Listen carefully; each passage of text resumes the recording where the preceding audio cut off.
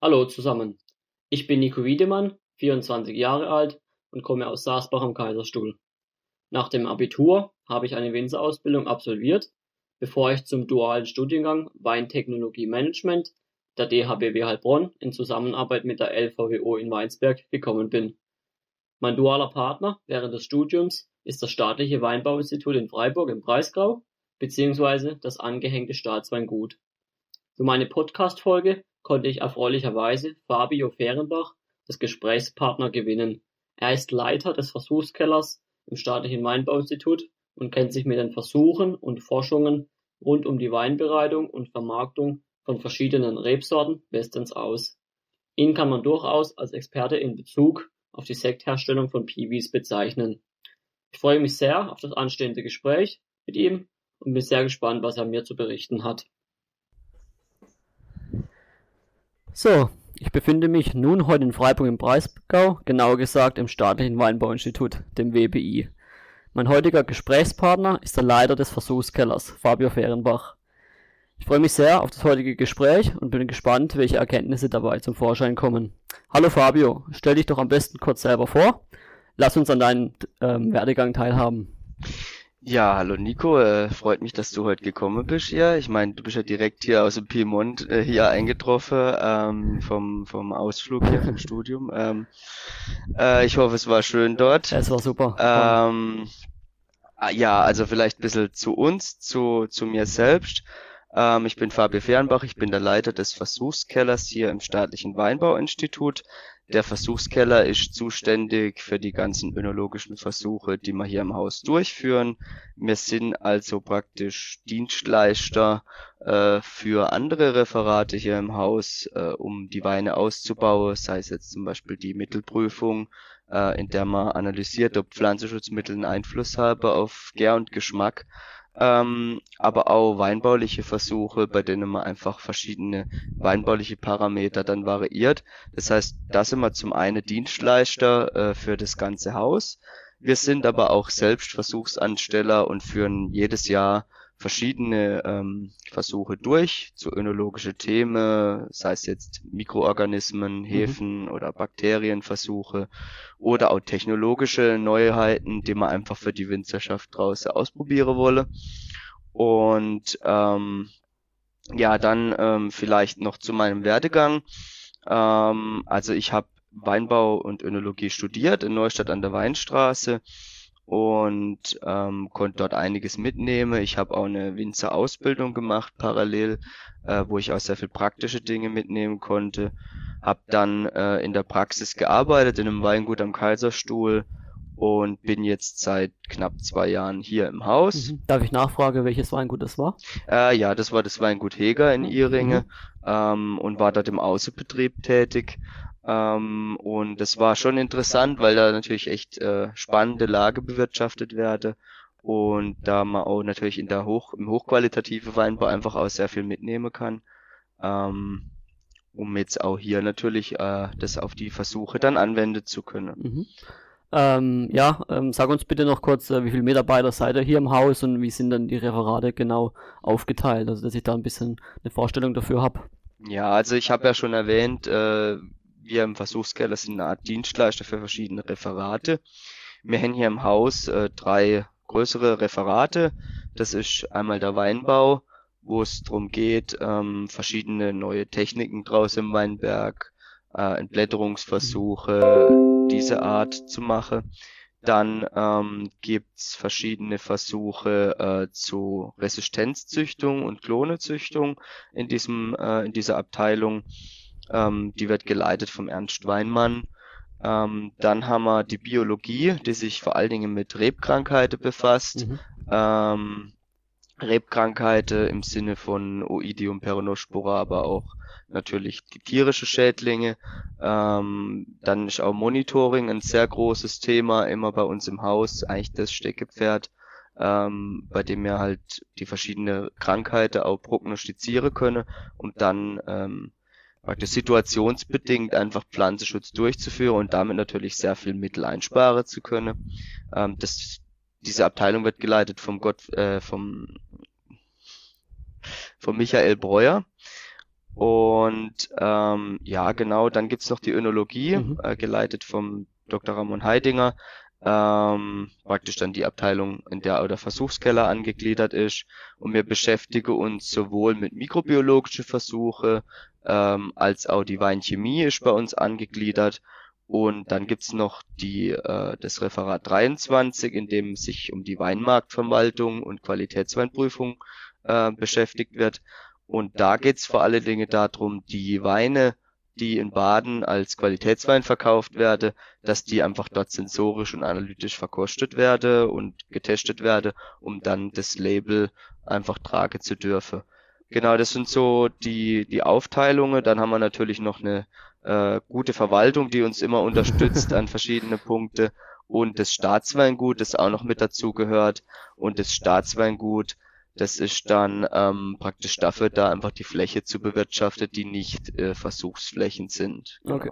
Ja, das ist ja von der Straße unschwer zu erkennen, das Staatsweingut, das auch direkt bei euch liegt.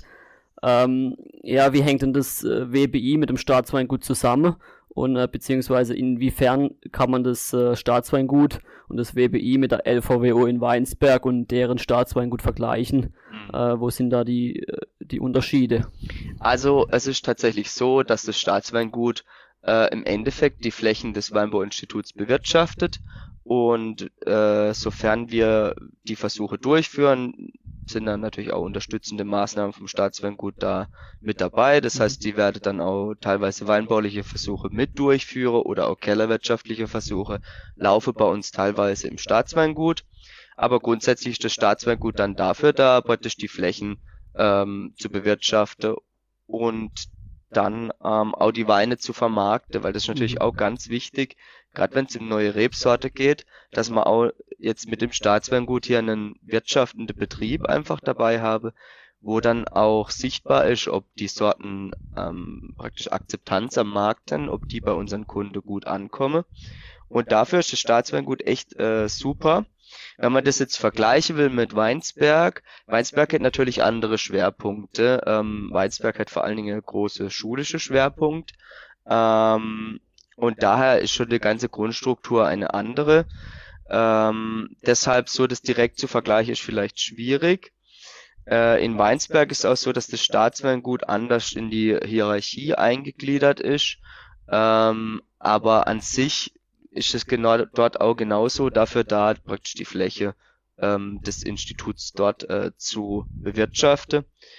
Und ja, was man vielleicht noch sagen kann, also Staatsweingut ergänzt uns echt sehr gut, wir können sehr gut zusammenarbeiten.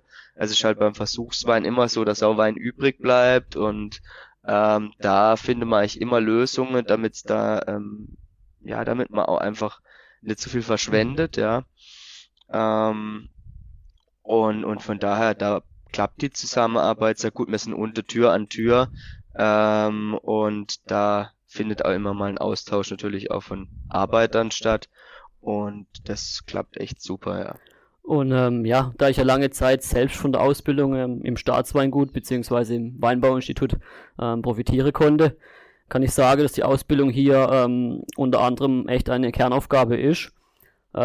Ich selbst studiere eben derzeit im 6. Semester den damals nagelneuen Studiengang Weintechnologie Management an der DHBW in Heilbronn, zusammen eben mit der LVWO in Weinsberg. Du hast damals am Weincampus in Neustadt an der Weinstraße studiert.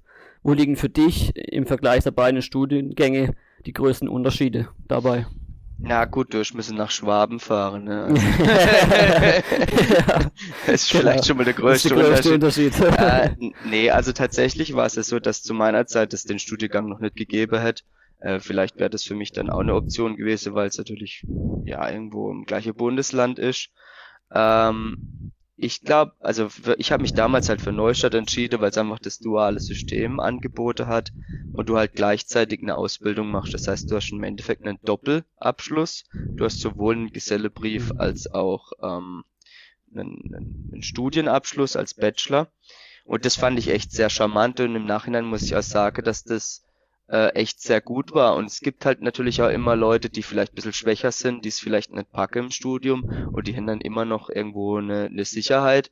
ich denke, das Konzept ist sehr gut, auch wenn es natürlich auf der anderen Seite mit diverse Probleme vielleicht verbunden ist, wenn es um die Klar. Krankenversicherung geht und so. In Weinsberg bist du halt einmal angestellt für die ganze Zeit. Ich denke, das hat alles seine Vor- und Nachteile.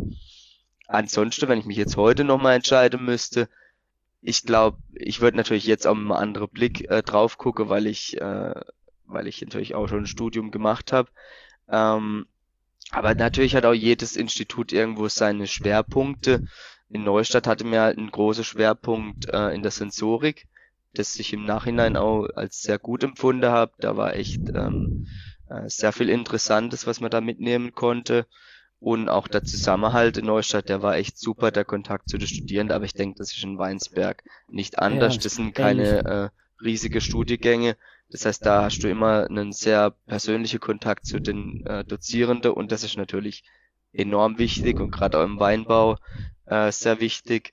Ich glaube, Weinsberg hat eher auch so einen leichten Schwerpunkt, was Vermarktung vielleicht auch im LEH angeht. Also da, wenn man in diesen vielleicht größere Bereiche denkt, ist es vielleicht sinnvoller, einfach nach Weinsberg zu gehen, weil ja die Kooperation mit den Genossenschaften, glaube ich, stärker ist einfach. Bedingt halt natürlich, dass es in Baden-Württemberg ist und wir einfach viel mehr Genossenschaften haben. Ähm, wohingegen halt der Schwerpunkt in Neustadt vielleicht eher die Weingüter, größere Weingüter sind, die halt dort die meisten Studierende betreuen. Ich würde sagen, das ist so ein bisschen der Schwerpunkt und je nachdem, in welche Richtung man halt vielleicht gehen will, sollte man sich halt da dann Gedanken machen, Ja, sehr wo man spannend, dann auf jeden Fall. hingeht. Ja. Ja, nun sind wir aber nicht hier, um über Ausbildung oder Studium zu reden. Ich bin eigentlich hier, um das Thema Piwis bzw. Sekt aus Piwis mit dir zu diskutieren. Für die es noch nicht wissen, Piwis steht für pilzwiderstandsfähige Rebsorten. Und fangen wir doch am besten von vorne an. Wieso bedarf es überhaupt an Piwis? Erklär uns doch bitte kurz die Problematik mit den Pilzkrankheiten bei traditionellen Rebsorten, unter anderem Peronospora und Oidium und was nun die Vorteile von Piwis sind. Ja, also die Züchtung von Piwis ist eigentlich ja schon ganz lange in der Historie vom Institut verwurzelt. Also bei uns die Züchtung schon sehr früh angefangen. Und der Grundgedanke ist einfach, dass man die Resistenzen aus amerikanischer Rebsorte in die Europäer-Rebsorte reinkreuzt. Weil, sagen wir jetzt mal so, die Weinqualität von amerikanischer Rebsorte ist so mittelmäßig gut. Und wir wollen natürlich Weine erzeugen, wie wir sie heute kennen, die Chardonnays, die Rieslinge, die einfach am Markt akzeptiert wäre, möchte aber gleichzeitig irgendwo die Resistenz, warum das Thema vielleicht in den letzten Jahren einfach deutlich präsenter wird, ist, weil natürlich der Druck am Markt oder der Druck in der Gesellschaft einfach steigt, natürlichere Produkte, nachhaltigere Produkte zu erzeugen. Und wenn ich natürlich eine Sorte habe, die irgendwo resistent ist gegen eine Krankheit, dann muss ich natürlich weniger in das ganze System eingreifen mit zum Beispiel Pflanzenschutzmitteln und kann so mit weniger Ausbringung einfach von Pflanzenschutzmitteln arbeiten. Und das ist nicht nur eine gesellschaftliche Veränderung, sondern wahrscheinlich auch ein politischer Druck, der da kommt. Es kommt von der EU Druck, es kommt einfach auch von Deutschland politisch Druck, dass wir unsere Pflanzenschutzmittel Ausbringungen reduzieren. Es gibt auch Pläne, die zu halbieren. Also es ist einfach ein Thema, in dem sich auch die Winzer draußen beschäftigen. Und gerade die letzten 2 Jahre haben dafür ein enormes Interesse einfach in diesen Sorte gesorgt. Und ich meine, in unserer Generation, die jüngere Generation, die jetzt anfängt Wein zu trinken, die finden einfach solche Themen sehr spannend, ja, die möchte gern nachhaltige Produkte kaufen. Und ich denke, ja, gerade das Alter, in dem wir jetzt sind, das sind auch Leute, die dann natürlich längerfristig sehr auch interessante Kunden sind, weil die halt noch 40 Jahre lang Wein trinken können.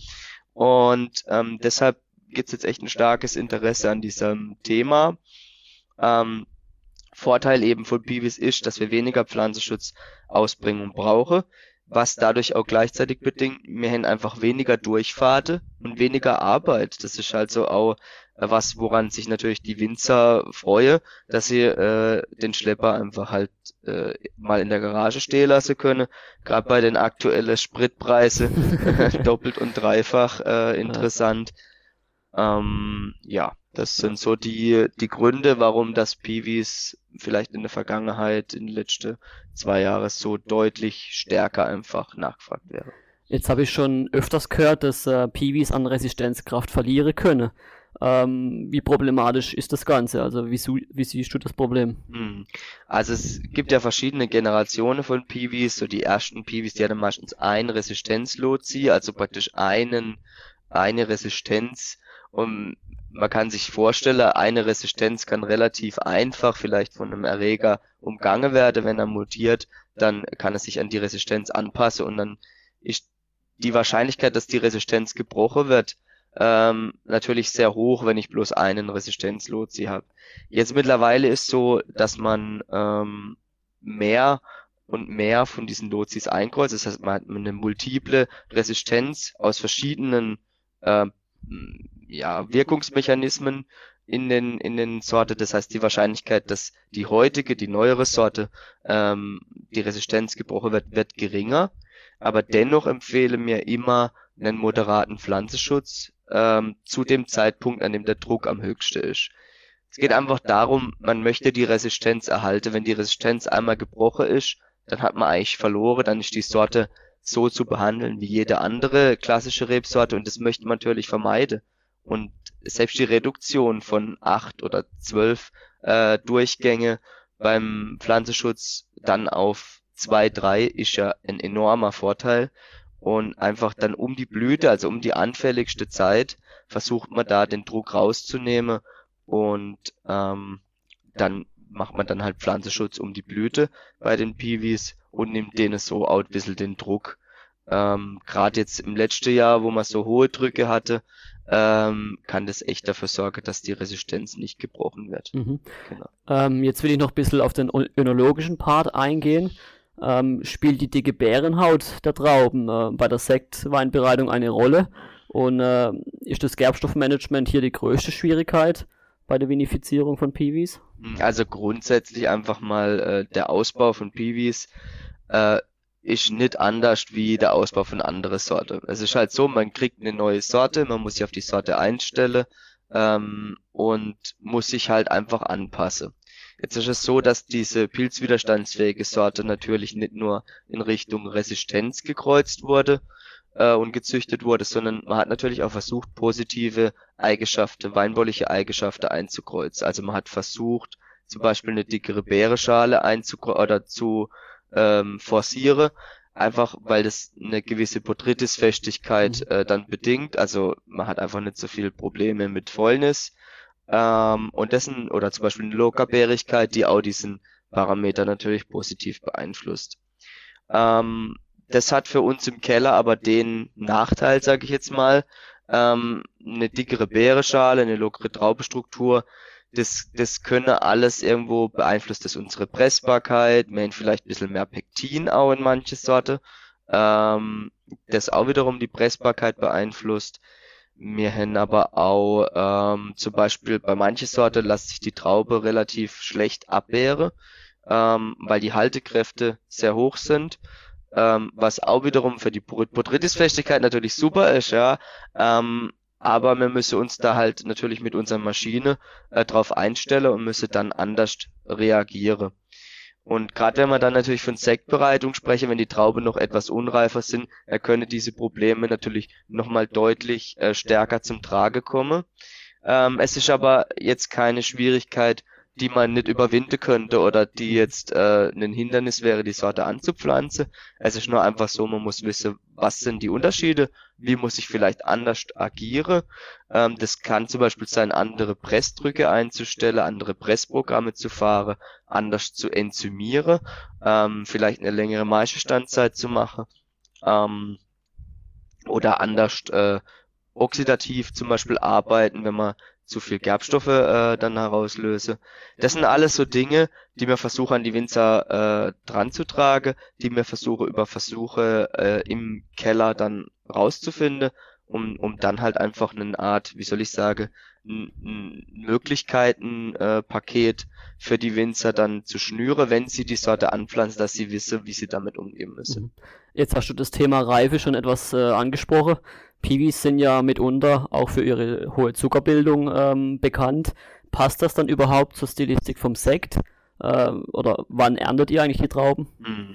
Also es ist so, es gibt bei den Piwis genauso unterschiedliche Reifezeitpunkte wie bei den traditionellen Sorten. Jetzt ist es so, das Weinbauinstitut, das hat eine Züchtungslinie aus Solaris. Also Solaris ist praktisch diese Sorte. Und da gibt's dann auch noch ein paar Tochtersorten, wie zum Beispiel den Muscaris und den Cabernet Cortis. Dort ist überall Solaris-Blut mit drin. Und die Sorte sind natürlich bekannt dafür, dass sie sehr frühreif sind. Also die wurde extra dafür gezüchtet damals. Da war das halt ein Züchtungsziel, eine frühe Reife zu forcieren.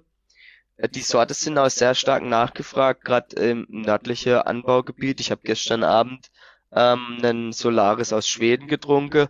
Ein super Wein eigentlich. Bei uns wird Solaris vor allen Dingen angebaut für neue Süße, weil er natürlich früher reif wird.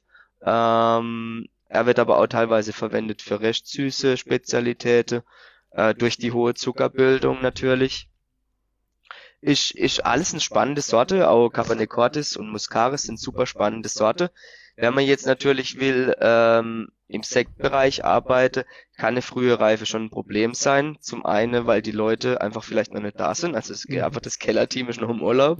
Ja, wir haben aktuell beim Solaris eine Reife von knapp 70 Grad Öchsle. Ja, bei der Spätburgunder, da steht noch bei 30 bis 40 Grad Öchsle. Also es sind schon deutlich frühere Sorte. Man muss früher da anfangen.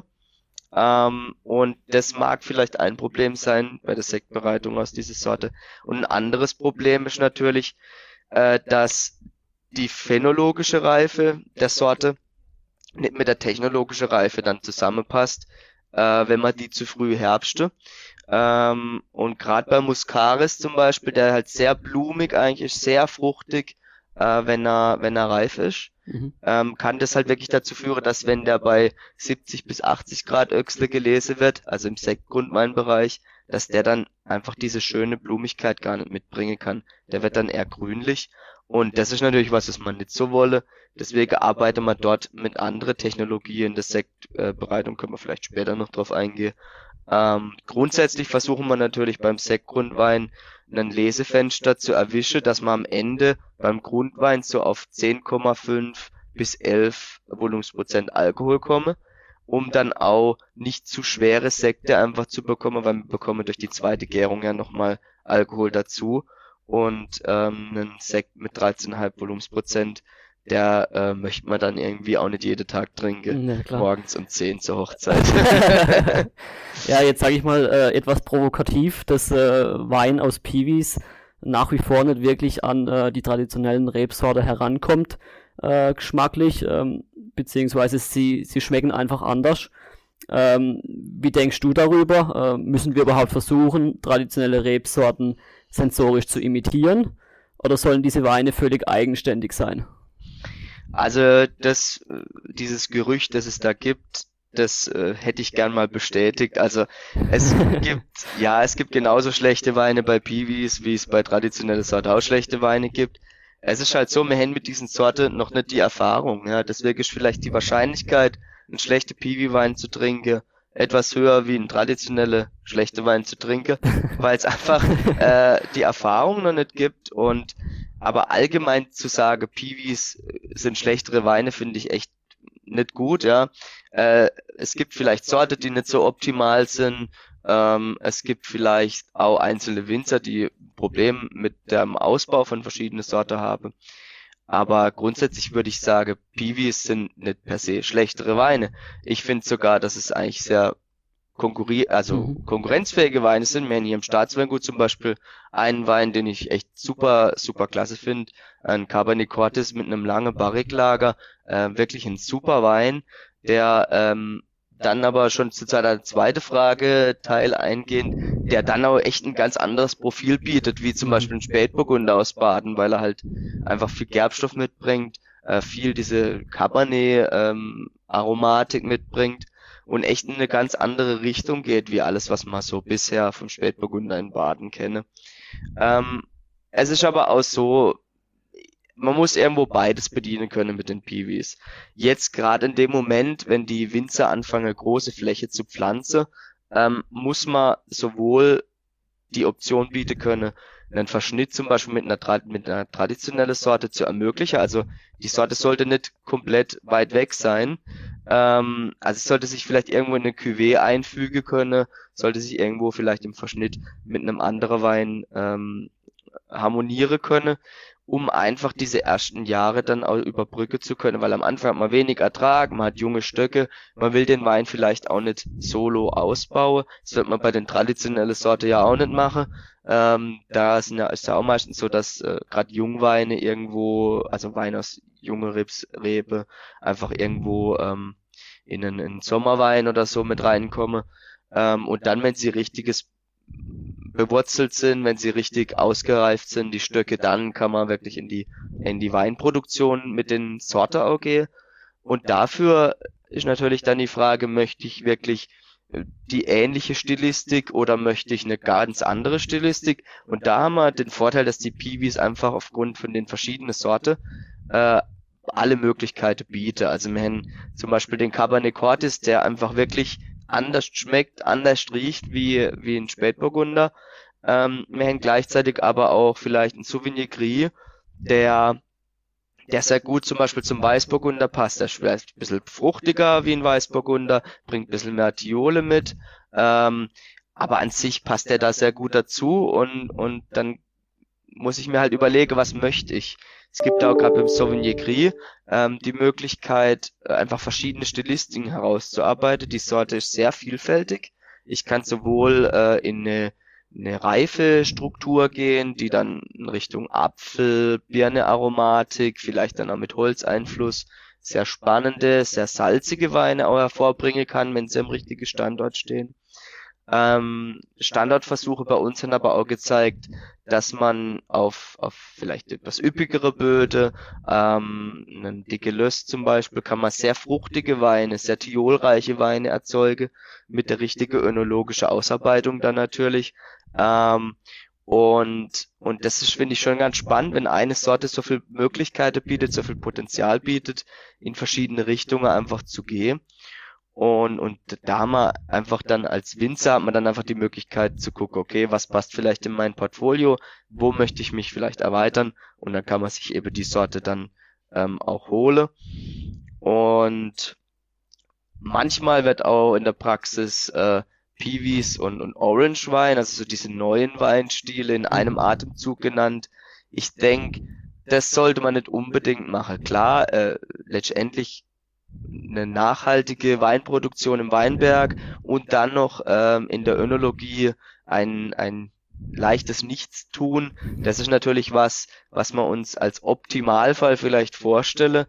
Aber ich finde es schwierig, dass man gleich zum Einstieg von einer Sorte schon auch gleichzeitig noch eine neue Weinstilistik mit reinbringt. Diese Orange-Weine sind halt nun mal nicht jedermanns Sache. Und das kann vielleicht auch schädlich sein für eine Sorte, wenn man dann einfach diese neuartige Aromatik direkt mit dieser Sorte verknüpft. Also ich finde, man kann auch sehr gut normale Weine einfach aus den Sorten machen. Und ja, das sind so für mich die Ansätze, die man da fahren kann. Ja. Jetzt haben wir noch gar nicht wirklich über das Thema Sekt an sich gesprochen. Wie seid ihr da? Was habt ihr da rausgefunden? Ich glaube, intern nennt ihr das Ganze Spiwi, soweit ich weiß. Erzähl mal ein bisschen was dazu. Ja, genau. Also gibt es ein internationales Projekt hier im Haus. Das wird finanziert über die EU, beziehungsweise dann über die teilnehmenden Staaten. Beteiligt sind da die Fondation Emundemac in Italien, in Norditalien, ja. Dann haben wir einfach hier unser Weinbauinstitut als Partner, und es gibt den Hauptpartner, das PC Fruit in Belgien. Und die Grundidee ist es einfach, wie kann ich aus diesen pilzwiderstandsfähige Rebsorte, gute Schaumweine, gute Sekte, gute Perlweine erzeuge. Und da gibt's verschiedene Arbeitspakete einfach. Wir sind zum Beispiel hier im Institut für das Arbeitspaket Weinbereitung, Sektbereitung zuständig. Das heißt, bei uns werde dann die Traube aus ganz Europa dann zusammengeführt und wir machen dann hier die Weine und die Sekte. Da haben wir uns auch technologisch aufgerüstet. Also wir können hier auch eine Tankgärung nachempfinden im Versuchsmaßstab. Was echt sehr gut ist, weil natürlich Tankgärung, wenn man mal dran am Markt dann guckt, halt schon auch sehr viel ausmacht. Mengenmäßig auf jeden Fall. Wir können aber auch die klassische Flaschengärung machen.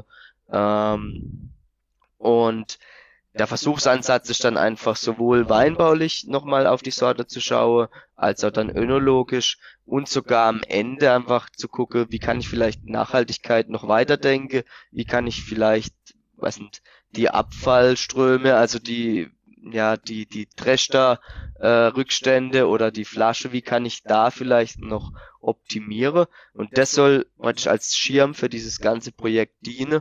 Das Projekt läuft 3 Jahre. Wir haben hier eine Projektstelle davon, die wir bezahlen können und es läuft sehr gut. Ich gehe auch am Mittwoch nach Belgien und dann treffen wir uns zum Projektmeeting. Dort ist dann auch Tag der offenen Tür. Also die belgischen Winzer sind ganz heiß auf unsere Sorte, weil die natürlich nicht so diesen Zwang haben, mit traditioneller Sorte zu arbeiten. Es gibt jetzt keine so lange Weinbautradition in Belgien und dann ist es natürlich für die sehr attraktiv und die haben natürlich auch die Niederschläge, dass das für die enorme Vorteile bringt, da pilzwiderstandsfähige Sorte zu pflanzen.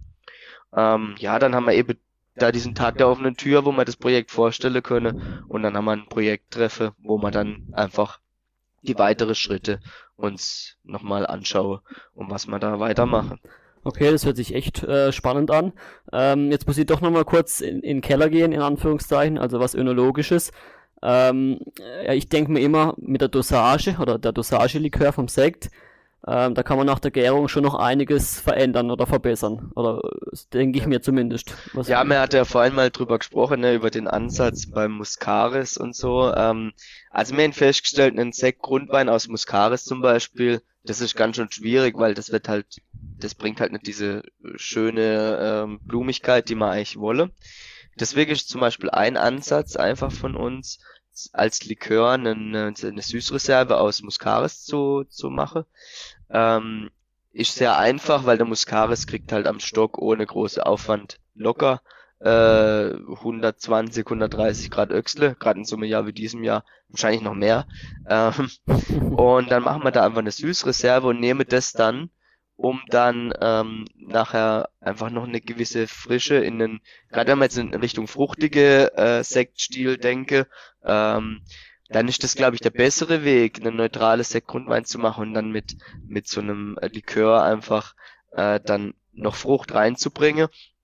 Das ist so ein Ansatz, den man verfolge. Wir verfolgen auch zum Beispiel beim Rosé so ein ähnlicher Ansatz, weil man muss wissen, die rote Piwi-Sorte, die jetzt zum Beispiel bei uns im Haus einfach gezüchtet wurde, Cabernet Cortis, aber auch zum Beispiel Cabernet Cantor, ja, das sind Sorte, die gezüchtet wurden für kräftige Rotweine.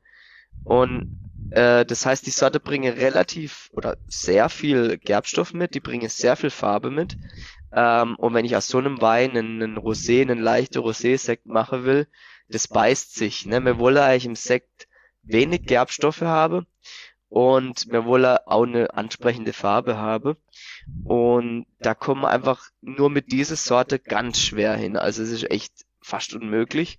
Und deswegen verfolgen wir da so ein bisschen den Ansatz, einfach mit weiße Rebsorte auch mitzuarbeiten. Das ist was ganz Legitimes. Also in der Champagne gibt's ja auch Spätburgunder, den man dann im Cuvée nimmt mit Pinot Meunier und dann Chardonnay.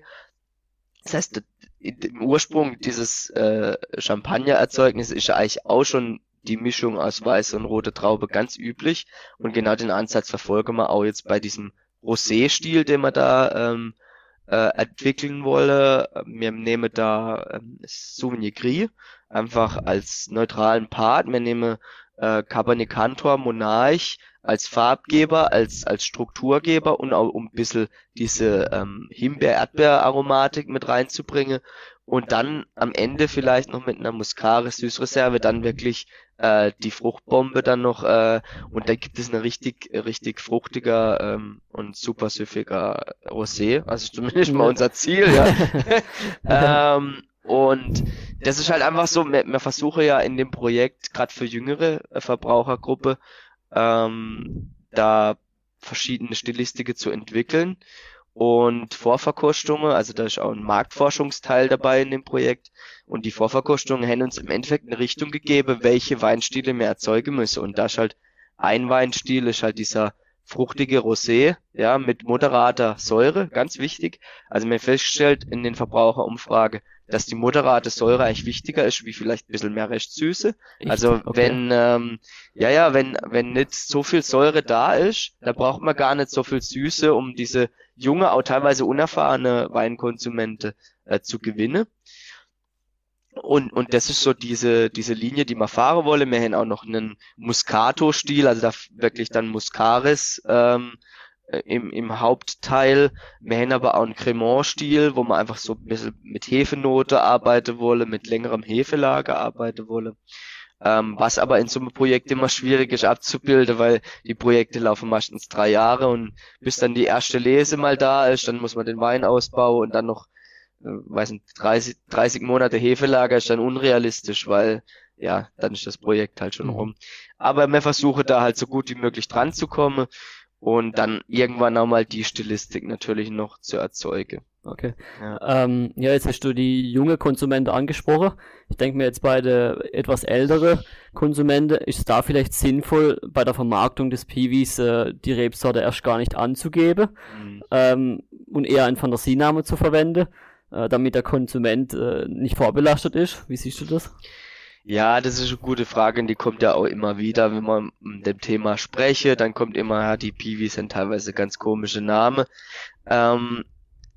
Ich denke, es ist so, es gibt verschiedene Ansätze, ja. Man kann sowohl eine Cuvée machen, sicherlich auch sinnvoll, wenn man darüber nachdenkt, dass es wahrscheinlich auch wieder neue Sorte gibt.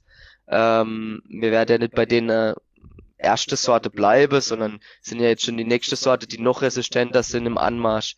Und gerade im Rotweinbereich ist, denke ich, auch so, dass der Verbraucher das akzeptiert, wenn da keine Sorte draufsteht, ja. Ich denke, das ist üblich, auch aus anderen Anbaugebieten, dass keine Sorte draufsteht.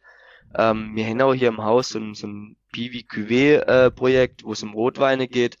Und da ist es, denke ich, auch legitim, einfach keine Sorte draufzuschreiben.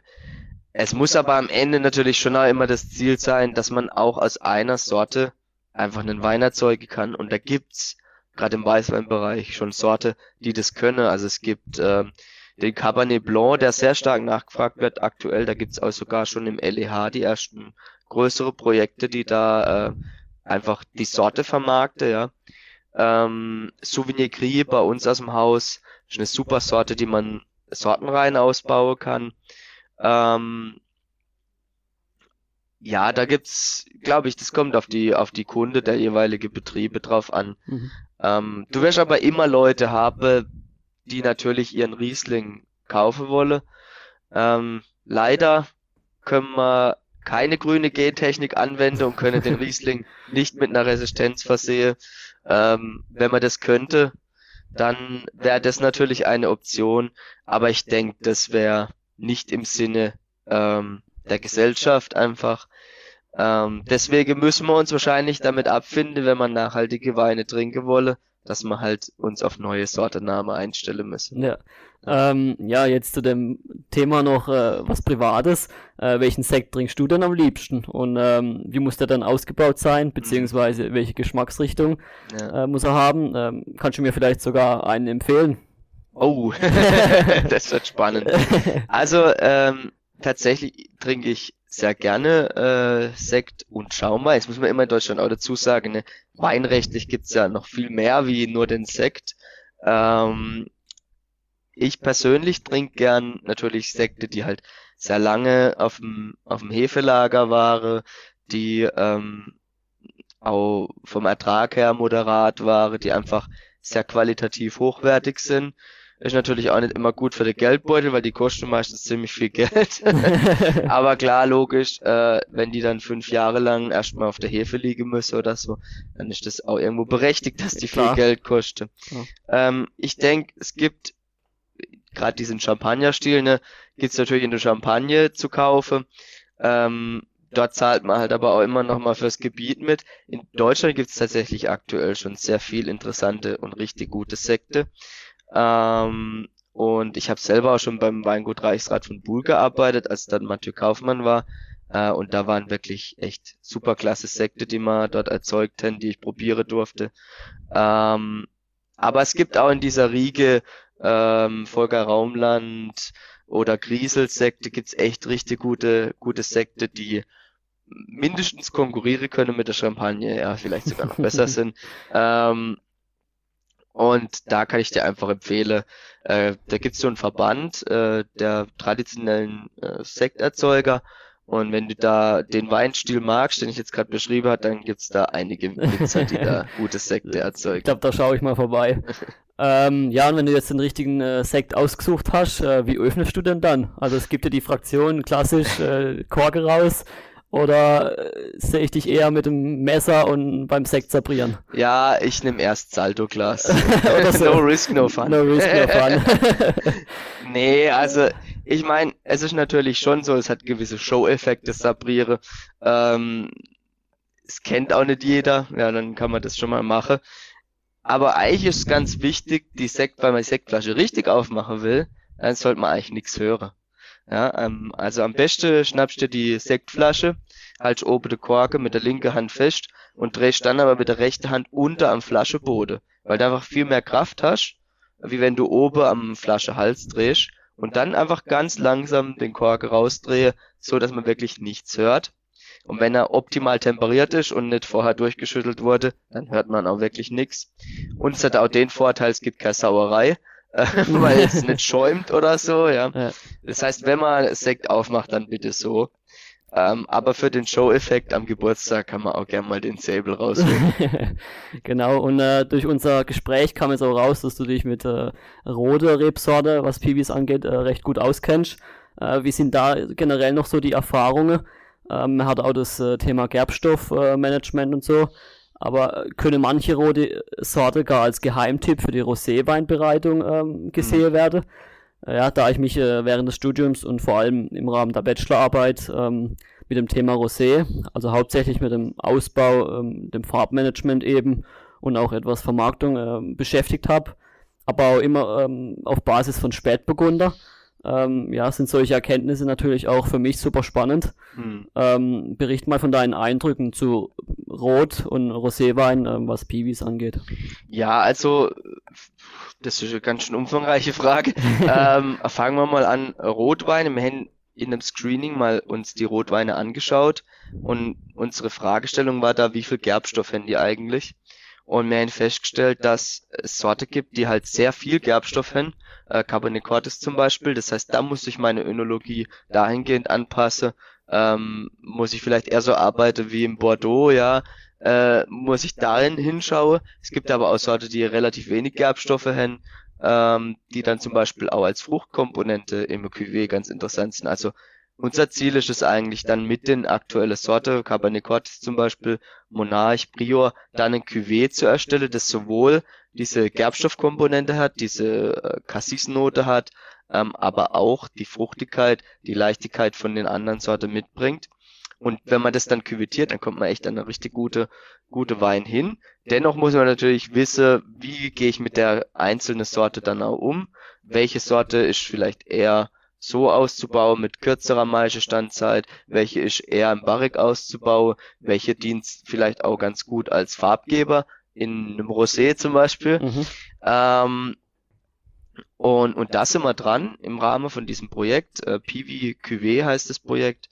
Das läuft, glaube ich, noch 1,5 Jahre. Und am Ende soll praktisch ein Markt-Cuvée, ähnlich Pinot Magma, ein Markenwein erzeugt wäre von verschiedenen Winzer in ihren eigenen Keller, also mit ihrem eigenen Material. Und dann als als Gegenpart irgendwo zu diesem klassischen Spätburgunder, den man in Baden habe, weil das halt eben die Sorte hergebe. Die Sorte sind kräftiger, die Sorte haben mehr Gerbstoff, haben mehr Farbe auch. Und deswegen, ich glaube, das wird super spannend. Ich denke, übernächstes Jahr gibt's da den ersten Wein, weil natürlich der relativ lang muss dann auch reife erstmal, diese Weinart. Das heißt Rotwein, da sind wir dran, das ist super spannend, wenn es da Interesse gibt, also da kann ich auch gern vermitteln dann zu dem Projekt dann. Thema Rosé ist natürlich eine ganz andere Richtung wie jetzt in deiner Bachelorarbeit. Da haben wir ja eher diese provinzialische Richtung eingeschlagen, eher hellere Farbe, eher leichtere, dann auch vielleicht kräutrige Aromatik, nicht so die intensive Fruchtbombe, ja.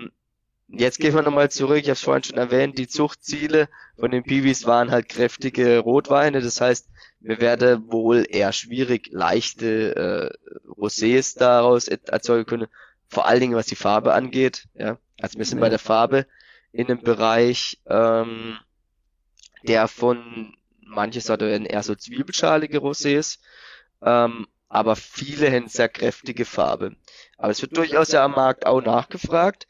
Und hier im Staatsweingut gibt es zum Beispiel ein Produkt, das heißt Bacard Rosé. Da sind hauptsächlich Cabernet Cortés drin und dann wird mit Monarch wird die Farbe dann noch eingestellt. Ganz kurz, Bacard heißt badisches Cuvée alternativer Traubensorten, oder? Genau, Okay. das ist richtig gelernt. Und da muss ich echt sagen, da passt die Farbe auch super zur Aromatik. Also der Rosé bietet echt was ganz anderes wie ein Spätburgunder Rosé, ja. Der bietet irgendwo diese Gerbstoffe, diese Cassis-Frucht vom Cortis und gleichzeitig ist die Farbe halt so, naja, ich meine, die ist echt schon ansprechend, die ist richtig, richtig knallig, ja. Das gibt einfach sehr viel Kunde, die das schätzen und die das lieben. Und ich denke, wenn wir bei Piwis in Rosé-Richtung gehen, das ist auch jetzt gerade ein neuer Ansatz, den wir jetzt hier auch verfolgen, dann müssen wir anders denken wie beim Spätburgunder, aber ich denke, das kriegen wir hin. Dann müssen wir halt auch weitere Forschung reinstecken, gucken, wie gehen wir mit der Maische um, wie machen wir dann den weiteren Ausbau und wie arbeitet man dann vielleicht auch in Cuvées mit den verschiedenen Sorten, um da halt was Gutes draus zu machen, ja. Aber es gibt eben, wie tatsächlich schon gesagt, diesen Schafswein, Bacard Rosé, ja, ja, der echt sehr viel bietet, ja. Ja. Jetzt habe ich dich lange genug vom Arbeiten abgehalten, aber eine Frage möchte ich dir noch gern stellen, zum Schluss. Wo siehst du den Weinbau in der Zukunft, beziehungsweise was muss ich tun, damit die deutsche und vor allem unsere badischen Weine eben weiterhin konkurrenzfähig bleiben? Ist das auch teilweise eine Frage der Wertschätzung? Ja, natürlich ist sehr große gefasste eine Frage nochmal zum Schluss. Du darfst kurz antworten. Den einen Satz. Ich denke, der Weinbau der Zukunft wird sich ändern müssen. Wir müssen nachhaltiger denken, wir müssen Pflanzenschutzmittel einsparen, wir müssen ja unseren CO2-Fußabdruck im Blick behalten. Es gibt verschiedene neue Verpackungsformen vielleicht. Es wird neue Sorte geben. Vermutlich es wird auch mehr Piwis geben. Und wir müssen uns da vielleicht auch flexibel dann im Klimawandel anpassen. Ja, es wird allein schon deswegen auch neue Sorte geben, weil vielleicht der Riesling in Baden halt nicht mehr so viel Zukunft haben wird. Das sind alles Dinge, die sich verändern werden. Und ich denke aber durch die gute Ausbildung, wir hatten es am Anfang davon, durch wirklich mitdenkende Winzer, durch junge Leute, dynamische Ideen, werden wir diese Herausforderungen meistern. Wir müssen gucken, dass die Wertschätzung unserer badischen Weine einfach steigt. Ja, wir sind echt in der Masse, glaube ich, oder in der Breite einfach vermarkten wir unsere Weine zu niedrige Preise, so dass einfach manche Fläche nicht mehr weiter bewirtschaftet werden können. Ich denke, dafür brauchen wir Lösungen. Wir brauchen kluge Köpfe in der Vermarktung, die diese neue Idee dann weitertragen an den Kunde. Aber ich bin da zuversichtlich. Es gibt sehr viel engagierte junge Winzer, zum Beispiel dich. Und ja, deswegen sehe ich da zuversichtlich in die Zukunft. Bin auch gespannt, wie es da weitergeht und vielleicht kann ich einen kleiner Teil oder können mir ein kleiner Teil dazu beitragen. Ja, nun sind wir am Ende unseres Gesprächs. Vielen Dank, Fabio, für das angenehme Gespräch mit dir, war jetzt echt spannend und ja, einfach aufschlussreich und möchte einfach Dankeschön sagen für deine Zeit. Und, ja, danke Nico, dann noch gute Zeit. Mach's gut, tschüss. Das Gespräch ist nun beendet. Ich bin dankbar, dass sich Fabio die Zeit dafür genommen hat. Es war sehr aufschlussreich. Nun konnten wir schöne Einblicke in die Forschungstätigkeiten rund um die Sektbereitung und Vermarktung von Piwis im Hause des Freiburger Weinbauinstituts erfahren. Ich bin gespannt, wie sich diese Thematik weiterentwickeln wird und zu welchen Schlussfolgerungen man kommt. Die traditionelle Sektbereitung mit modernen Piwis zu verknüpfen und die richtige Marketingstrategie dazu zu finden, ist eine weitreichende Aufgabenstellung für die Zukunft. Im Nachhinein betrachtet hätte ich Fabio gerne noch gefragt, ob er die Piwis als einzigen Lösungsweg für die gegenwärtig auftretenden Probleme und zukünftigen Schwierigkeiten in Bezug auf den Umweltgedanken und die Biodiversität sieht. Welche Ansätze gibt es da möglicherweise noch und wie muss die Vermarktung in den kommenden Jahren aussehen? Muss man die Kunden anders gewinnen bzw. begeistern, damit sie eine Flasche Sekt kaufen? Sind da möglicherweise andere Wege notwendig?